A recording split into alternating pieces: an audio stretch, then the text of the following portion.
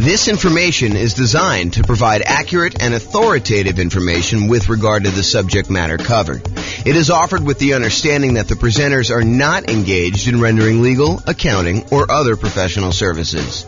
If legal advice or other expert advice is required, the services of a competent professional should be sought. Welcome to the Ontario Real Estate Investing and Real Estate Financial Planning Podcast. Learn all about investing in real estate in Ontario, California, with a combination of real estate financial planning and modeling with numbers specific to Ontario. Plus syndicated, more generalized recordings of live and pre-recorded real estate investing classes, not all of them specific to Ontario.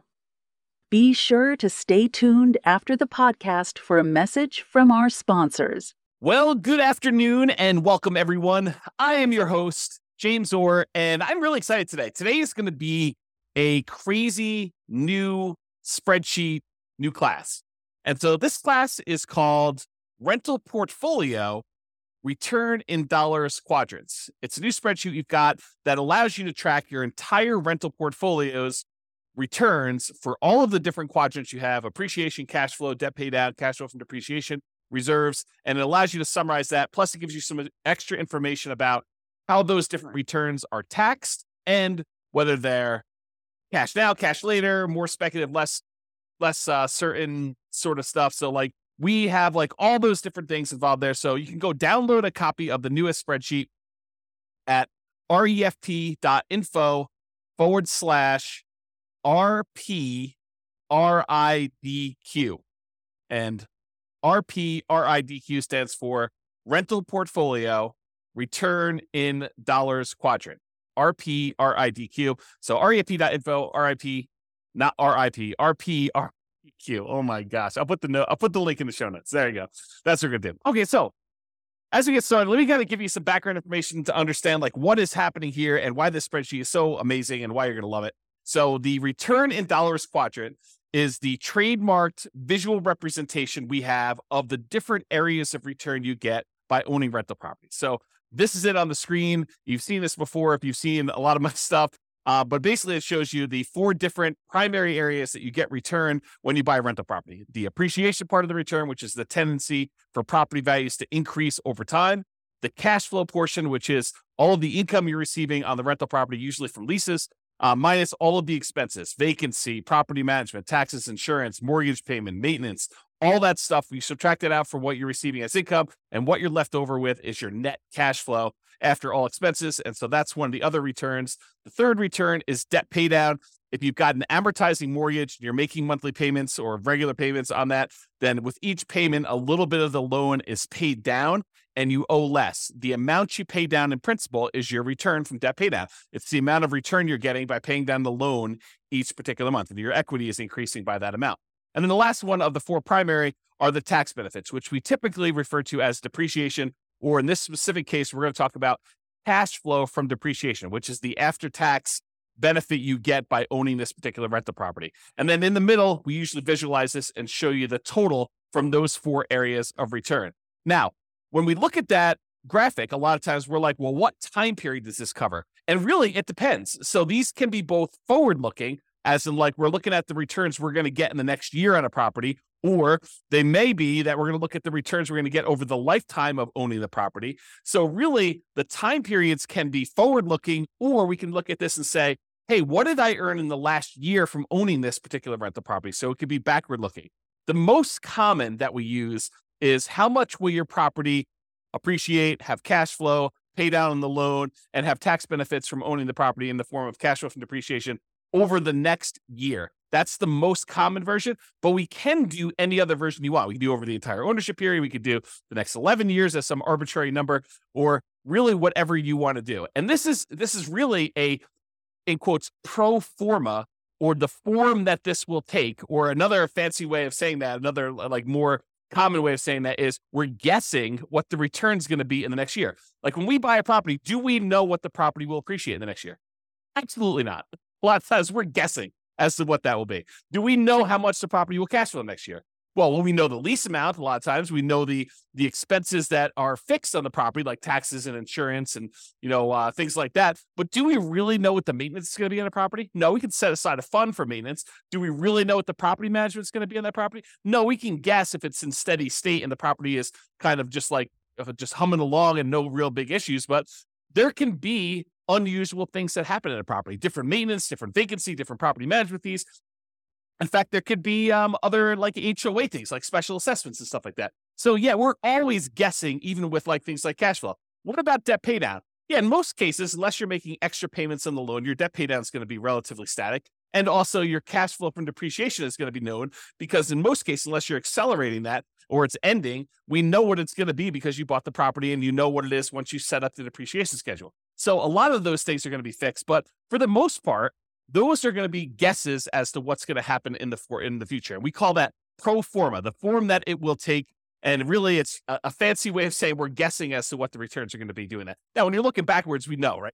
You look backwards and you say, okay, over the last year, exactly how much did this property appreciate? At the beginning, January 1st of the previous year, what was it worth? And then January 1st of this year, what is it worth? And we can look at that exact thing. We can look at exactly how much cash flow we have by looking at what we collected and what all of our real expenses were on the property. We can look at exactly how much we paid down in the loan by looking at the mortgage balance on one date and looking at the mortgage balance a year later on the next date. So we can do those and be very accurate with it, looking backwards, but it's hard to do in the forward, kind of like looking forward into the future. Now, there's a variation of the return in dollars quadrant. There's the normal one where we talk about appreciation, cash flow, debt pay down, tax benefits, and then the total amount in the middle. But if you're really thinking about investing in rental properties, it would be very prudent for you to invest with reserves. Another way of saying this, and I don't usually use strong language like this, and I don't usually get all up in your face and stuff like that, but I'm going to use some very strong language here and be very deliberate about this. You would be stupid to invest in real estate without setting aside adequate reserves. And I feel that strongly about it because you really do need to have reserves for the unexpected things that come up. So if you're like investing in this stuff and you are not taking into account reserves, you're probably doing it wrong. And so if you're just looking at your return from appreciation and cash flow, debt pay down, tax benefits, and you're trying to calculate what your return is on, like, let's say a certain amount that you have invested or the amount of equity you have in your property, and you're ignoring the fact that you need to have 6 months of reserves or 12 months of reserves or 24 months of reserves or whatever you set aside for reserves, if you're not taking into account that extra amount for reserves, you're probably not analyzing your deals correctly. This is sort of like the white lie that we tell when we go to cocktail parties. We say, my investment property is doing amazing. I've got no money in the deal because I bought it with a no money down loan and I'm getting this amazing return on it. Well, you wouldn't ever buy that property without having a certain amount in reserve, 6 months of reserves or 12 months of reserves or 24 months or 36 months or whatever it is in reserves. So the fact that you think you're investing in this thing with nothing down is not true. And so that's the lie we tell at cocktail parties about, we're getting this amazing return. Really, we should be including how much we had to invest in the deal and the amount we have to invest in reserves to do that. And if we're looking at return on investment, we should include those reserves as part of what we had to invest in order to get the deal. Or if we're looking at it as return on equity, we should include reserves plus the equity we have in the deal as like the return we're getting in order to continue to hold on to that particular property. Now, as soon as I explain that to you and you're like, okay, James, I'll buy that. The fact that you need to have reserves in order to buy or rent the property, that sort of makes sense because we really are not going to buy a property without having reserves in this. Well, as soon as I tell you that, now you have a certain amount of money you have on reserves, we really should look at what we're earning on those reserves that are sitting on the sideline, whether it's savings accounts or CDs, or if we're going to get really risky and do like stocks or bonds or whatever we're going to do in that thing. We can look at the return we're earning on the reserves as an extra return that we are getting by having this property as well. Because if you're going to have the reserve set aside, if you're going to have $10,000 or $20,000 or $50,000 or $100,000 or more, depending on how many rental properties you have and how much you're setting aside in reserves, but if you're going to have that large chunk of money sitting on the sideline, you really should take into account the money that you're earning on that reserve as part of the property. And so whatever you've allocated to a specific property, you should take that return that you're earning on the reserves you have invested elsewhere, no matter what that's invested in, and include that in your return. So we have a different variation of the return in dollars quadrant where we talk about the return we're getting from appreciation. How many dollars the property went up in value? The return we're getting from cash flow. How many dollars of cash flow do we get in that next year, as an example? Or how much do we pay down the loan in that year from debt pay down? Or how much we got in cash flow from depreciation? for owning this particular property. And then in addition to that, the variation with the one with reserves says, how much did we earn on the reserves that we set aside to own this property? And so we have a version of this where we have the 4 primary returns: appreciation, cash flow, debt paid down, tax benefits. And in addition to that, we have an additional one for reserves on the bottom, which is sort of your base of all the things that you kind of need that in order to continue to make this investment elsewhere. And then that gets included in the total as well. So that's why we have a different version for reserves. And that's why you will see on the spreadsheet, there's a section in there for reserves. It's not the amount you have in reserves. It's the return you're earning on the reserves you have set aside in order to own this property. Okay. So there are 2 flavors of reserves. And this is just sort of like by definition. It's like how we define the kind of return in dollars quadrant plus, R6 is the 6-month reserve version and R12 is the 12-month reserve version. But, you could arbitrarily say, hey, look, I'm actually going to set aside 24 months of reserves on all my properties, and I'm going to keep it into a savings account, and which I'm only earning, 1% or 3% or 4% or whatever you can earn at the time by doing that. The 2 flavors we have by default are this 6 months of reserves version, which we assume you're keeping in something really, really safe, like a savings account or a CD or something like that, where you're earning a very small percentage. And we've arbitrarily picked 1% as an example from this. Or you have 12 months of reserves. You have, at least twice as much as you think you might need if you were going to keep it in something safe, but you're going to be able to invest the majority of that in something a little bit more risky, like stocks or bonds. And we're going to just arbitrarily say, not that you're guaranteed to earn 8% in the stock market. We're just arbitrarily going to say you're earning a higher amount. And we picked 8% as just sort of like really rough number to estimate what you might earn in the future by keeping 12 months of reserves on the side. And this class was not intended to be a whole class on reserves. It's really just sort of like touching the surface of this discussion to show you why there are 2 different flavors of the return in dollars quadrant. One where we keep 6 months of reserves and we're earning 1% on that money, and another one where we keep 12 months of reserves and we're earning 8% on that money. And I've showed you 2 different examples of how the returns might look on the same property where you do 6 months of reserves or do 12 months of reserves. And one thing I will point out is the amount you earn from appreciation and cash flow and debt pay down and tax benefits, the dollar amount you earn on all those does not change if you have 6 months of reserves or 12 months of reserves. What does change is the amount you earn on the reserves. And I'm going to pause for the briefest moment and let my puppy out because he keeps on coming over to me and then he walks over to the door and he's getting to be old. He's like 15 years old. So 1 second.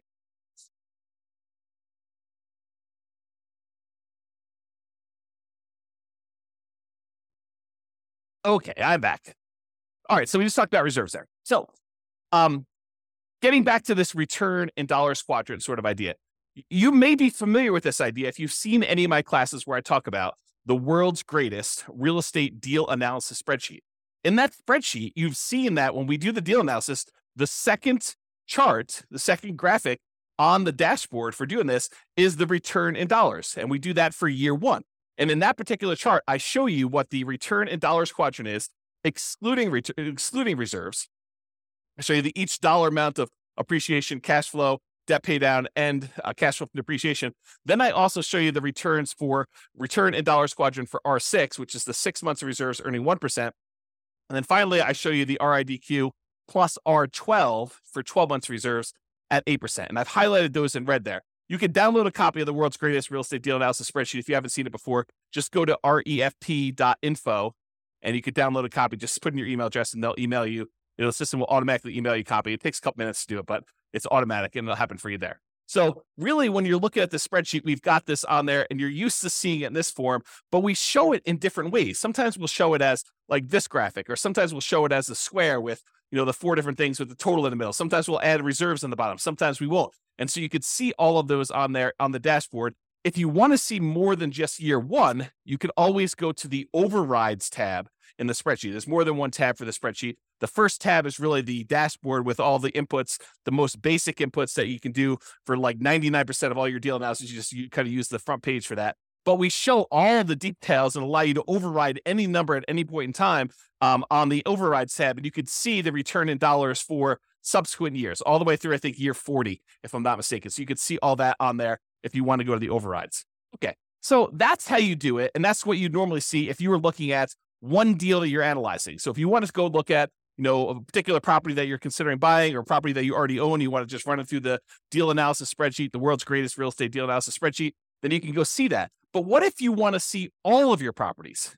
What if you wanted to see what the return is for appreciation for all the properties you own, or the cash flow for all the properties, or the debt pay down, or the return you're getting on reserves, or the return you're getting from cash flow from depreciation, or what the total amount you're getting for all these are? Well, if you have access to the real estate financial planner software, you can see your entire portfolio starting at any point in time. You can see it from the very beginning when you start analyzing. You can see it 10 years in the future, or year 17 when you're going to actually retire, or year 22 when you're going to start collecting your Social Security. You can look at what your portfolio would look like, a snapshot of that, any point in time using the real estate financial planner software, and you can see it in kind of like 4 major views. The first view is you can see it in this sort of like stacked column where each individual property, it shows you the breakdown of how much you're getting in appreciation, how much you're getting from cash flow, how much you're getting in debt pay down, how much you're getting from cash flow from depreciation, how much you're earning in reserves. And it shows you each individual property stacked side by side so you can compare them very easily and see what they are. Or you could see any individual property using the more traditional kind of like graphical 4-quadrant thing with the reserves at the bottom, showing you the total amount and how it breaks down for each one of your different returns, the dollar amounts you're earning from each of those.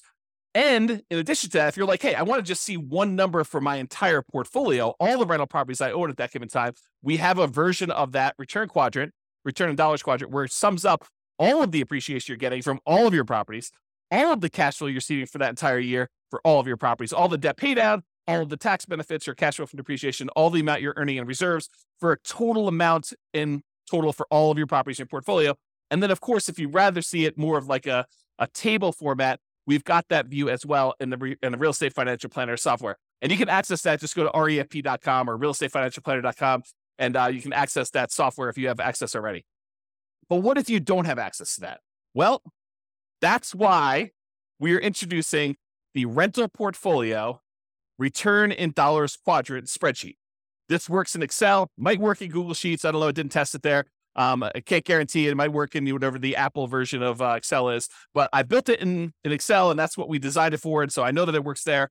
But really what this does, it allows you to go in here and enter in all your different properties, then write down all the different appreciations you have for each individual property, all the cash flow you're earning from each individual property, all the debt pay down you're estimating you're going to earn for that particular year, all the cash flow from depreciation you're going to get, and how much you're earning on all the different reserves. Then it will total up how much you earn from all of those things by property and give you totals for all the appreciation for all the properties, all the cash flow from all the properties, all the debt pay down, all the cash flow from depreciation, all the reserves, and then the total for everything for all properties as one big number at the end. And in addition to that, we kind of break down, which I'll go over here in some detail here, about when you receive the money and whether it's speculative type of return or a more certain type of return. And I've also added something that I don't think I've added before on any of our spreadsheets. I think this is new.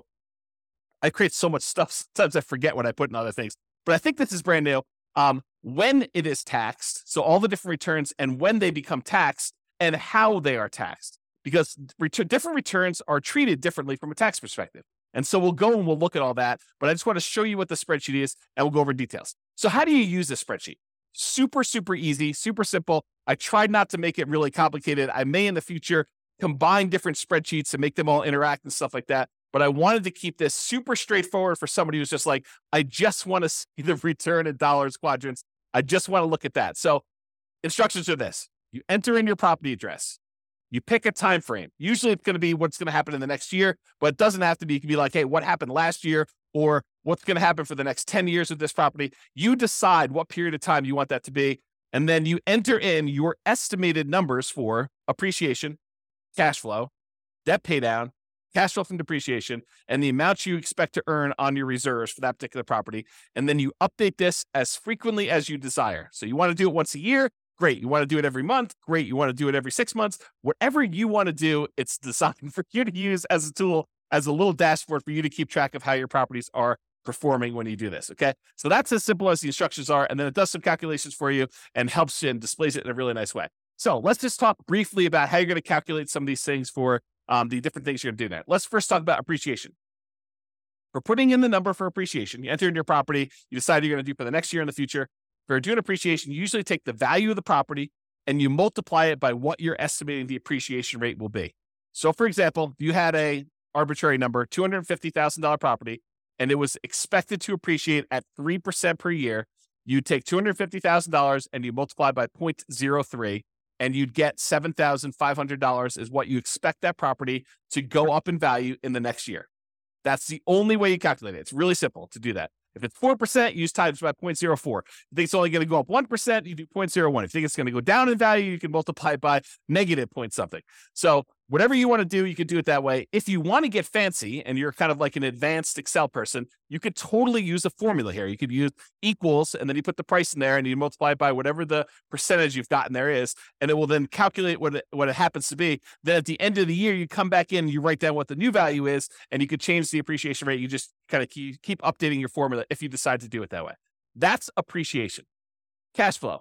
What we usually do for cash flow is you take the estimated cash flow after calculating all your expenses, like, vacancy, property taxes and insurance, property management, any utilities that you're paying as the landlord. You don't include tenant paid utilities, any maintenance on the property, and your mortgage payments if you've got any of those.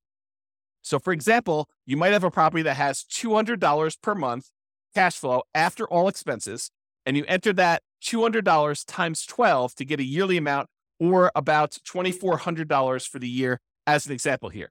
If you don't know how to calculate this, don't stress. Just use the world's greatest real estate deal analysis spreadsheet. Just go download at refp.info, and you can go ahead and do that, analyze your deal, and it will tell you what the cash flow is. It's the first graphic on there that you can go and just put in the cash flow for that, and then multiply by 12 in order to figure out what it is there. So you don't have to worry about calculating this manually. Just use the world's greatest real estate deal analysis spreadsheet, because it does all those calculations for you, and then just enter in the numbers that you've got there. All right, for debt pay down, usually we'll estimate how much you're paying down on the loan in the next year. Now, you can estimate this, which is really just an estimate because it's not going to be exact, by looking at the amount of principal paid in the most recent mortgage statement. So you go look at your mortgage statement, it'll say, look, you paid this amount in interest and this amount in principal. Just take the principal amount, multiply by 12, and it will give you an estimate of approximately how much you're going to pay off in the next year on that particular property. Now, if you've got an amortizing loan, this is typically going to be a low, conservative estimate, since the amount you do pay on the loan when you have an amortizing loan does tend to increase with each mortgage payment that you make. The more you pay down on the loan, the lower the balance is, the lower the interest that you have to pay on that particular month's payments. And so usually the amount of principal you're paying increases. It goes up with each payment you make. So this is going to be conservatively low.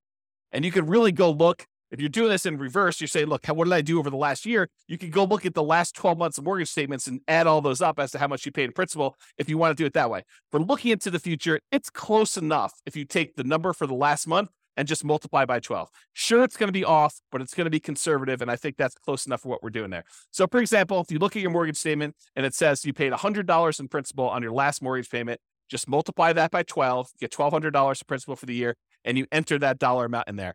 You could, if you were really an advanced Excel user, you could use a formula in here in order to calculate exactly how much your mortgage payments would pay off in a 12-month period.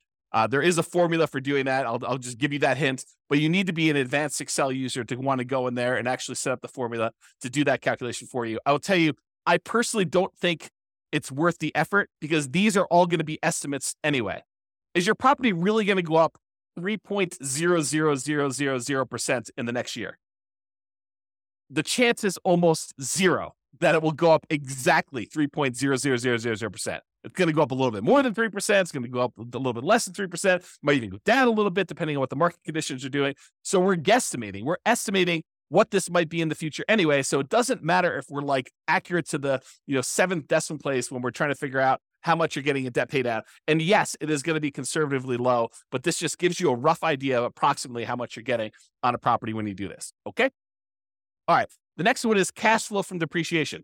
You can usually find this number on your tax return, or you can estimate it based on how much you paid for the property. This is not intended for me to be like a whole class on how to go calculate cash flow from depreciation. If you don't know how to calculate it, really simple solution. Just go use the world's greatest real estate deal analysis spreadsheet. Analyze the deal you've got there. It'll actually estimate what your cash flow from depreciation will be based on what you put in there for the deal analysis, the purchase price, and what percentage of the property is land value, what percentage of is the building, and what your estimated effective income tax rate is. It'll do a calculation, estimate what your cash flow from depreciation will be, and just use that. Again, estimate is good enough. We're just kind of getting a rough idea from this stuff. So if you are also, I'll note, if you're doing some type of accelerated depreciation, like you're going to go and itemize, make all the different components in your house. You're going to accelerate your depreciation by moving everything forward to improve your cash flow on your particular property in the short term. Then realize that you might need to adjust these numbers to make it more accurate, but just estimate it, get an idea, and then you can go firm those up later if you need to, or go talk to your CPA if you have a CPA doing your taxes for you. So just do that and realize that depreciation goes away after 27 and a half years on residential properties, unless you've accelerated it and you've got to go up even faster than that. But in most cases, 27 and a half years, it's going to be zero after that. So if you own the property for more than 27 and a half years, been renting it out for that period of time, it's going to be zero for your depreciation number. All right. And this is just another note on this estimating and annualizing. How do you estimate things like cash flow when things are changing in the middle of your year? For example, you're doing this analysis in July. Well, in January, your taxes are probably changing. And there may be a new lease coming on in May, which is going to increase the rents or decrease the rents, depending on what's happening in your marketplace and what you were able to get last time. So you're not going to be able to say my cash flow is $200 a month and multiply by that 12 because it's only an estimate. Because your taxes are going to be different in January, and your May lease is going to come up, and there's all these different things that are happening where things are changing in the math that you're doing to calculate this. Estimating is okay. Don't stress about this. This isn't like precision forecasting to begin with. Your property expenses like maintenance are also likely to change. They're going to be different than what you're estimating anyway. So don't worry about it. Just kind of use some rough numbers. We're trying to get like a ballpark of how well this is doing.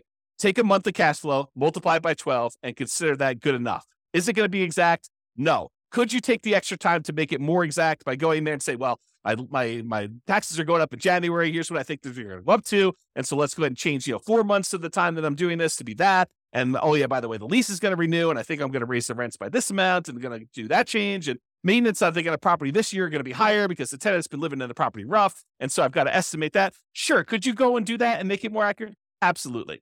Could it be really accurate if you're looking for the last 12 months and kind of doing this in reverse? Absolutely. But for now, just take a number and just estimate and make it accurate. Now, once you got all your properties entered into the spreadsheet, what's great about this is now you can actually look at it and say, okay, where should I put in my effort? Where should I go and apply all the 88 different strategies we've got for improving cash flow on a rental property? And you've got the kind of like how to improve cash flow 88 strategies all on the screen right now if you're watching the video version of this, and you can see or go listen to all the other classes done on how to improve cash flow. But you can look at the ones where cash flow is struggling and look and focus and say, okay, well, these ones are great. I don't necessarily need to focus on those, or maybe I want to focus on those because those would be the easier ones to improve. But you can decide which ones to focus on and which ones to apply the 88 strategies to.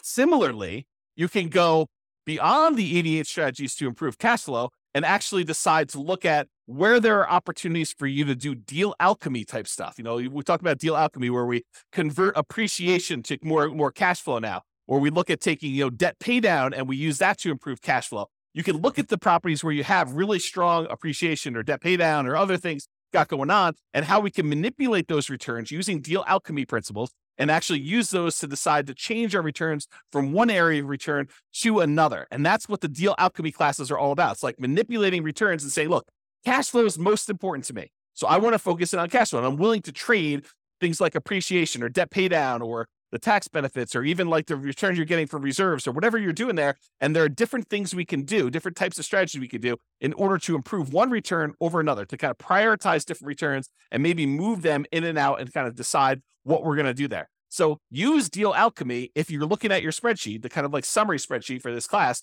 and decide which ones that you want to do. So their entire class on deal alchemy, I'm not going to go into that, but that's how it's worked. That works. All right. This is what I think is a new slide. How returns are taxed. How are the different returns that you're getting from buying a property? How are they taxed? And so this is a new spreadsheet that shows you how it's done and when you're taxed on the property. So let's just break it down. There's appreciation, there's cash flow, there's debt pay down, there's cash flow from depreciation, there's reserves. So appreciation return is typically a deferred return. You're not getting that immediately until you sell the property or you refinance the property, and then it's typically taxed as capital gains. So if you go in to sell the property, then you're going to pay capital gains taxes on the property on the appreciation part of the return that you had during that time. However, there are a lot of caveats to the appreciation one.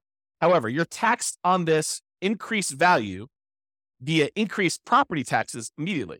So while we're not paying taxes on the amount that we gained in appreciation in terms of capital gains, because the property value did go up, the property assessor, the tax assessor, is going to say, hey, look, this property is worth more. And so because of that, your property taxes are usually going to go up. So we do pay a little bit of an increased tax based on the property value going up in the form of property taxes. But that's not the real big one that gets you when you go and sell a property. And when you refinance a property, you probably don't have to pay the appreciation, the capital gains tax on appreciation.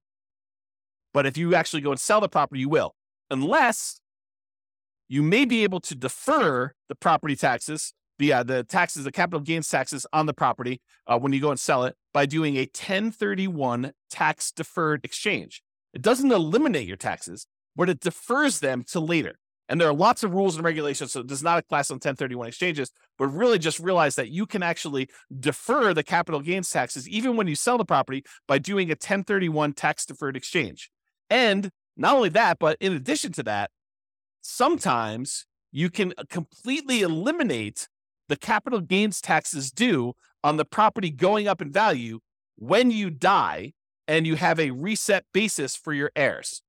So the property went up in value $1 million since you owned it, but you then die, you pass on the property to your heirs. Well, now their basis, the amount that they're starting from to figure out how much capital gains they owe, becomes that new $1 million higher valuation, not the one you had before. And so there are no capital gains taxes due on that dollar amount. And there are all sorts of like rules and stuff like that and taxes on your estate and everything. I'm not going into that, but realize that this property, the capital gains due on any appreciation gains you have, may be completely eliminated when you die if you have a reset basis for your heirs. Not that that's a good solution for getting rid of the taxes on a particular property.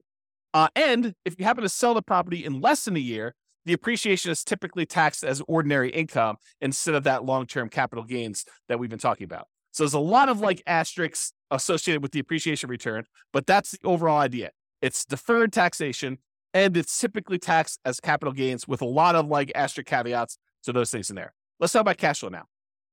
Cash flow, after all your expenses, is typically taxed as ordinary income in the year that you earn it. So the year that you get that cash flow on the property, you're typically paying taxes on it, and it is typically taxed at an ordinary income tax rate. Debt paydown is typically taxed as an ordinary income in the year that you earned it. So the amount that you pay down that loan, that amount is usually taxed. Okay. It's some people consider it part of the cash flow number, right? Like the amount of money you're getting minus the expenses, because you can only subtract the interest as an expense. You can't subtract the amount you pay in principal. You can't subtract the full mortgage payment. You can only subtract the interest part of the mortgage payment that you're paying. So the amount that you pay down in principal is actually a weird version of cash flow in the sense only of taxation. Okay. So really the amount you pay down in principal on the loan, that is typically taxed as ordinary income in the year that you earned it. Cash flow from depreciation, this is typically applied in the year that you earn it, and it reduces the qualifying ordinary income that you have. So it's a way of reducing the taxes you would need to pay. And there's lots of caveats and exceptions and rules related to this. But generally, certain qualifying income can be reduced by the amount of gross depreciation. And if you figure out how much that gross depreciation was, you multiply it by your tax rate, you could find out how much extra money you have in your pocket at the end of the year by not having to pay those taxes in. And that's what we're calling cash flow from depreciation. It's the dollar amount that you didn't have to pay in taxes by owning this rental property. Okay. And so that's how that is taxed. Usually the year it's earned, and it's reduces an ordinary income. Now, there is a weird thing also about cash flow from depreciation. And that is, if you don't take it, they assume that you did take it. So it's not like you could just opt out. And if you don't qualify to take it, in many cases, you can hold that over. You can kind of like set it aside and take that deduction later on when you do finally qualify for it. So it's not like once you can't take it in that year, you lose it. You can actually set it aside and kind of like budget for it. Talk to your CPA or tax advisor about how that works for your specific situation. And then finally, the returns from reserves are typically taxed as ordinary income in the year that it was earned. So if you have money in a savings account or you have money in CDs or the stock market and you're earning on that particular money, you're getting a return on that, that's typically taxed as ordinary income in the year it's earned. Now, again, seek a professional to verify this for your situation. I am not a tax expert by any stretch of the imagination. I've had zero tax training, but this is just like my knowledge of the topic. So as a starting point for you. All right. Next two things on the spreadsheet. These are like on the bottom here. You can kind of see So it is when is this money received? Not all of the returns you're earning are received immediately. Some of them are received later. Some of them are received like right now in the year that you're earning them. So some returns you receive right away, which we call cash now returns. You get that cash now, so you're earning it right away, is cash flow from the property. The cash flow from depreciation, those tax benefits you get by owning the property, you get that in this year for the taxes that you do. And then also the returns you're getting from reserves. So those are the three areas of returns, the three returns that you get to keep now. You get to earn this year or this month that you get whenever you kind of receive those. It depends on how you structure everything, but really it's like you're not delayed in getting those. Now, some returns you receive when you sell a property or when you refinance a property, we call those cash later returns. And those tend to be appreciation, the tendency for property values to go up over time, and paying down the loan, debt pay down. Really what we're talking about is accessing the equity in your property. When property values go up and you owe and the loan goes down, the amount of equity you have in your property actually increases. And then how do we get at that equity? Usually we get that equity either by selling the property or doing some type of cash out refinance. And so in order to get access to that cash later returns, the equity you built up in the property, you need to wait a while. You need to sell the property or refi it. Okay. So that's when you receive the money. So you can see the total amount for cash flow, total amount for cash flow from depreciation, total amount from reserves, and then it will sum up all those and show you that in this particular example, $12,960 between all three of these returns is how much you're receiving in your returns for cash now. And then a much larger amount is cash later. This is a lot of times why when people talk about real estate, they refer to it as a wealth building asset because a lot of the returns you're earning are cash later returns. You're not getting this in year one unless you're doing some weird deal alchemy where you're able to move the returns from cash later up into the cash now. That's part of what's happening with deal alchemy. You're manipulating the returns like appreciation and debt paid out, and you're deciding to move it into returns like, cash flow. And that's how think about manipulating it. We're moving it from cash later to cash now. And it's not always a one-to-one trade, as I talk about a lot in deal alchemy. Okay. So you get the idea about when you receive the money. Speculative or certain. So some returns are more speculative, uncertain, they're more market dependent in nature. We don't know really what's going to happen. For example, do we know how much a property is going to go up in value in year one? Absolutely not. It's purely a guess. We think it's going to be 3%, could be 24%, could be negative 24%. We really don't know. We have a tendency to think that over a very long period of time, real estate tends to appreciate about 3% a year nationwide. Lots of different exceptions to that, lots of different market conditions happening. And so really, the appreciation return is very speculative or uncertain in nature. We really don't know what's going to happen. And to a similar degree, cash flow is also more speculative and less certain. A lot of people think, I've got a fixed lease. I'm definitely going to get at least $200 a month in this particular property. And that's a pretty certain thing. Oh, no. That is definitely not true. I mean, you could have a tenant who, stops paying on your mortgage, then you're not getting $200 a month, or stops paying on their lease rather, and you're not getting that amount of money. Or, there's a lot of maintenance on the property. You need a new roof and that's $10,000 and you thought you were going to get $200 a month. Well, now you're negative $7,500 for the year when you really think about that. So no, cash flow is not that certain. It is definitely more speculative. And who knows how much rents will go up in the future. They might go up 3% next year. They might go up 5%. They might go up negative 5%. They might go up negative 10%. We really don't know. It's a lot of market dependency there. There's a lot of market speculation and risk and uncertainty. There's a lot of variation in what we're going to see. That's another way of describing this is like how much variation are we likely to see in these things? Similarly with reserves. Sure, you could go and invest your reserves in like a CD where you get a guaranteed 1% return on your money by having the CD. And in that case, I could probably make an argument to even move this from more speculative, less certain to less speculative and more certain in terms of reserves. But if you're taking this money and you're investing in something like bonds or to a greater degree the stock market or crypto or anything crazy like that, where you're going to actually get a much wider variance of different returns you might get, it is definitely more speculative and less certain the return you're getting there. So the returns that we think of as more speculative in nature, market dependent and uncertain are appreciation, cash flow, and depending on what you're investing in with your reserves, the reserves. Okay. And then we add up those three and we show you the total amount of the more speculative, less certain returns you're earning are $80,781 is like based on the spreadsheet with the example numbers, which you should just write over and replace. I put sample numbers in there so you can see how it works, but the idea is just overwrite them with your own stuff. Now, some returns are less speculative. They are more certain, and they're closer to being, in quotes, guaranteed. Not anything in life is guaranteed, but these are they're more closer to guaranteed than the other returns we've talked about so far. So, for example, debt pay down.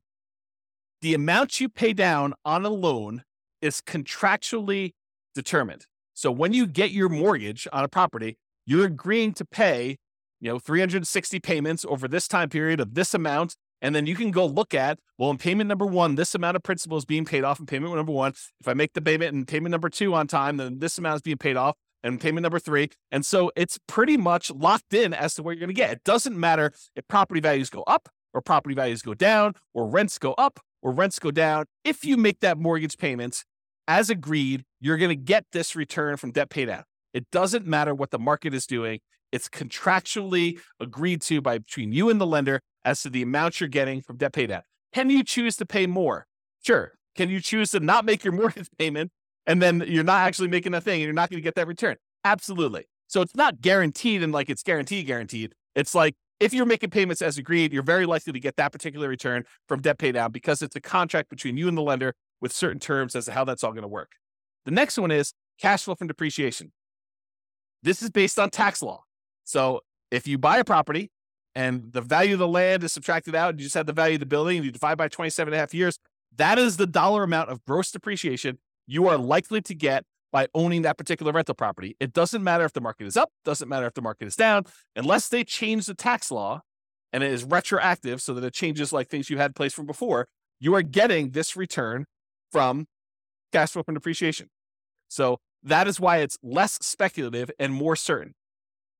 And we already talked about this example, but if you're investing your reserves in something, it can move from being more speculative, less certain, like if you're investing in stocks, or it could be less speculative, more certain if you're investing in something with like a fixed, quote, guaranteed rate of return, like a CD. Okay. And so that's why that can move back and forth. All right. So in conclusion, use the rental portfolio return in dollars quadrant spreadsheet to keep track of all the different returns of your portfolio. This will break them out really nice, make it very clear as to where all your returns are coming from. Use it to apply cash flow improving strategies and any deal alchemy principles that you want to do to manipulate and improve different parts of returns or move them back and forth between where they are. Or use it to better understand the tax implications of different parts of returns, understand like when things are taxed and how they are taxed, and decide to do tax planning and understanding like what the implications are of the different types of returns and when you're earning them and when they actually get applied. And then use it to better understand when you receive your returns, whether it's cash now or cash later. And then use it to better understand the speculative, certain nature of different returns. Which ones are really market dependent and are likely to be wide variance, and which ones are more consistent, more solid, and less likely to change over time, like the debt pay down portion and your cash flow from depreciation as examples there. So that's all I got. Hopefully you like the new spreadsheet. Hopefully you like the new class. Let me know. Go ahead and use it, download it, and we'll go from there. This has been James Orr. Have a great day, everybody. Bye-bye for now. With home prices up, mortgage interest rates up, and rents up, but not quite enough to counteract the higher prices and interest rates, cash flow on rental properties in Ontario is harder than ever. Book a call with the Real Estate Financial Planner to apply our proprietary 88 strategies to improve cash flow on your rentals. See the show notes for a link to schedule your call and improve your cash flow today. If you're a real estate agent, lender, or professional in Ontario that wants to help our real estate investor listeners, consider reaching out to learn about collaboration opportunities with this podcast.